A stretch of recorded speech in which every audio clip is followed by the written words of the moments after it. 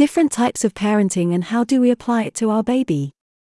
Each family has different needs and circumstances, so each one must do what is best for them at all times. I think that all parents want the best for their children, and I don't think any of them will do anything against their own children. So, the most important thing is that both mother and baby are well, because if you are not well as a mother, your baby will not be either. In this category, you will find my experience, that of my family, the decisions made at a given moment, and with certain situations or circumstances. First of all, I would like to explain what positive, attached, respectful, and natural parenting means, because you will have heard of them. They are often used as synonyms, and they are not. Positive parenting. Positive parenting consists of educating happy children with respect and love for them and promoting and developing skills and abilities so that they become empathetic, autonomous, communicative adult. With this type of parenting, children feel that they belong, are loved, and are valuable. Love and affection for the child. Get to know the child, his interests, concerns, and abilities. Put yourself at his height, and he will gain confidence and won't feel inferior to you. Communication and sense of belonging, dialogue with the child constantly, so she feels that she is taken into account. Respect for the child will lead to him respecting you. Emotions, learn to differentiate and control your love-giving, the child will learn from your example. Autonomy, by being able to do things for himself, his self-esteem increases. Attachment parenting. Attachment parenting is associated with breastfeeding on demand, co-sleeping, carrying, and late schooling. The upbringing with attachment is the affective bond between the child and his parents. It is the affectivity and awareness of biological needs and covering them. Respectful parenting. Respectful parenting is a balance between the needs of the baby and the mother. Motherhood is something wonderful, but sometimes the woman does not enjoy it because she feels enslaved, and in the end, she is physically and emotionally destroyed. So who does not enjoy their children, sees them as a punishment? This is not good because of a lot of breastfeeding on demand or a lot of co-sleeping.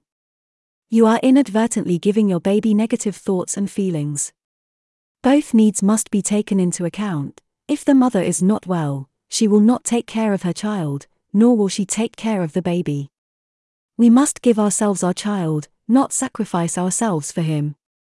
All parents want the best for their children, but the problem is that we sometimes let ourselves be carried away by all the things that surround us. I remind you that there is something in the human being, especially in mothers, that is called instinct. Recently, we have not stopped shutting it up because of advertising and the consumer society that surrounds us. We relate parenting with attachment and respect with arguments or actions that have nothing to do with it. As I have said, we start from wanting the best for our children. It is important for parents and children to feel good, and there must be a balance between their needs. Children need emotional stability in order to develop independent thinking as they grow. Natural parenting. Natural parenting is not synonymous with spoiling. It is being attentive and asking children what they need, without spoiling them. It is the traditional method of educating and raising a child. In many societies it is still practiced. In most Western countries, we stop doing it when we begin to surround ourselves with experts, courses, books, family opinions, etc. It is simply letting yourself go and raising your child. As you can see, all types of parenting are related, but they are not the same. Each one brings something different. Is natural parenting very similar to attachment parenting? Yes, it is related, but the difference is that natural upbringing seeks to understand our children and with attachment seeks affection. That is the biggest difference. And if the respectful one arises when the woman cannot handle the natural upbringing and attachment, then there begins to be balance in both parts, mother and son.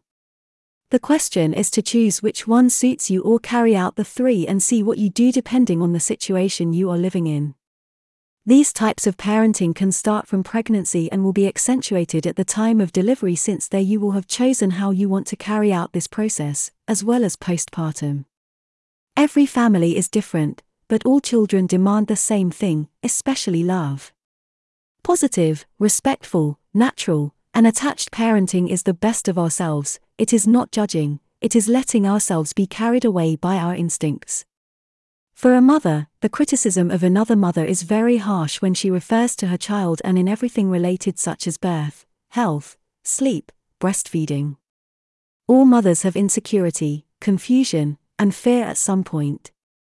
Nowadays more, because we carry motherhood alone, not like in the past. Parenting was something that was shared and they helped each other.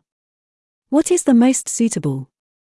For me, positive parenting, because from my point of view it takes the essentials of all and goes further because it begins to establish the education that you will take with your children.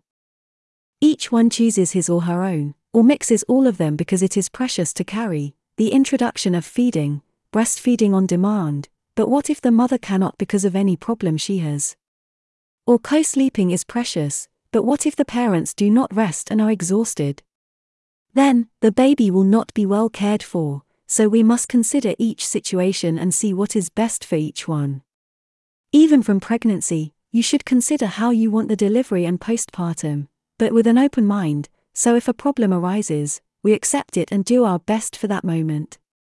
We cannot let any emotional feelings come out towards one method or another of parenting, but we must be strong and do what is best for us and our baby.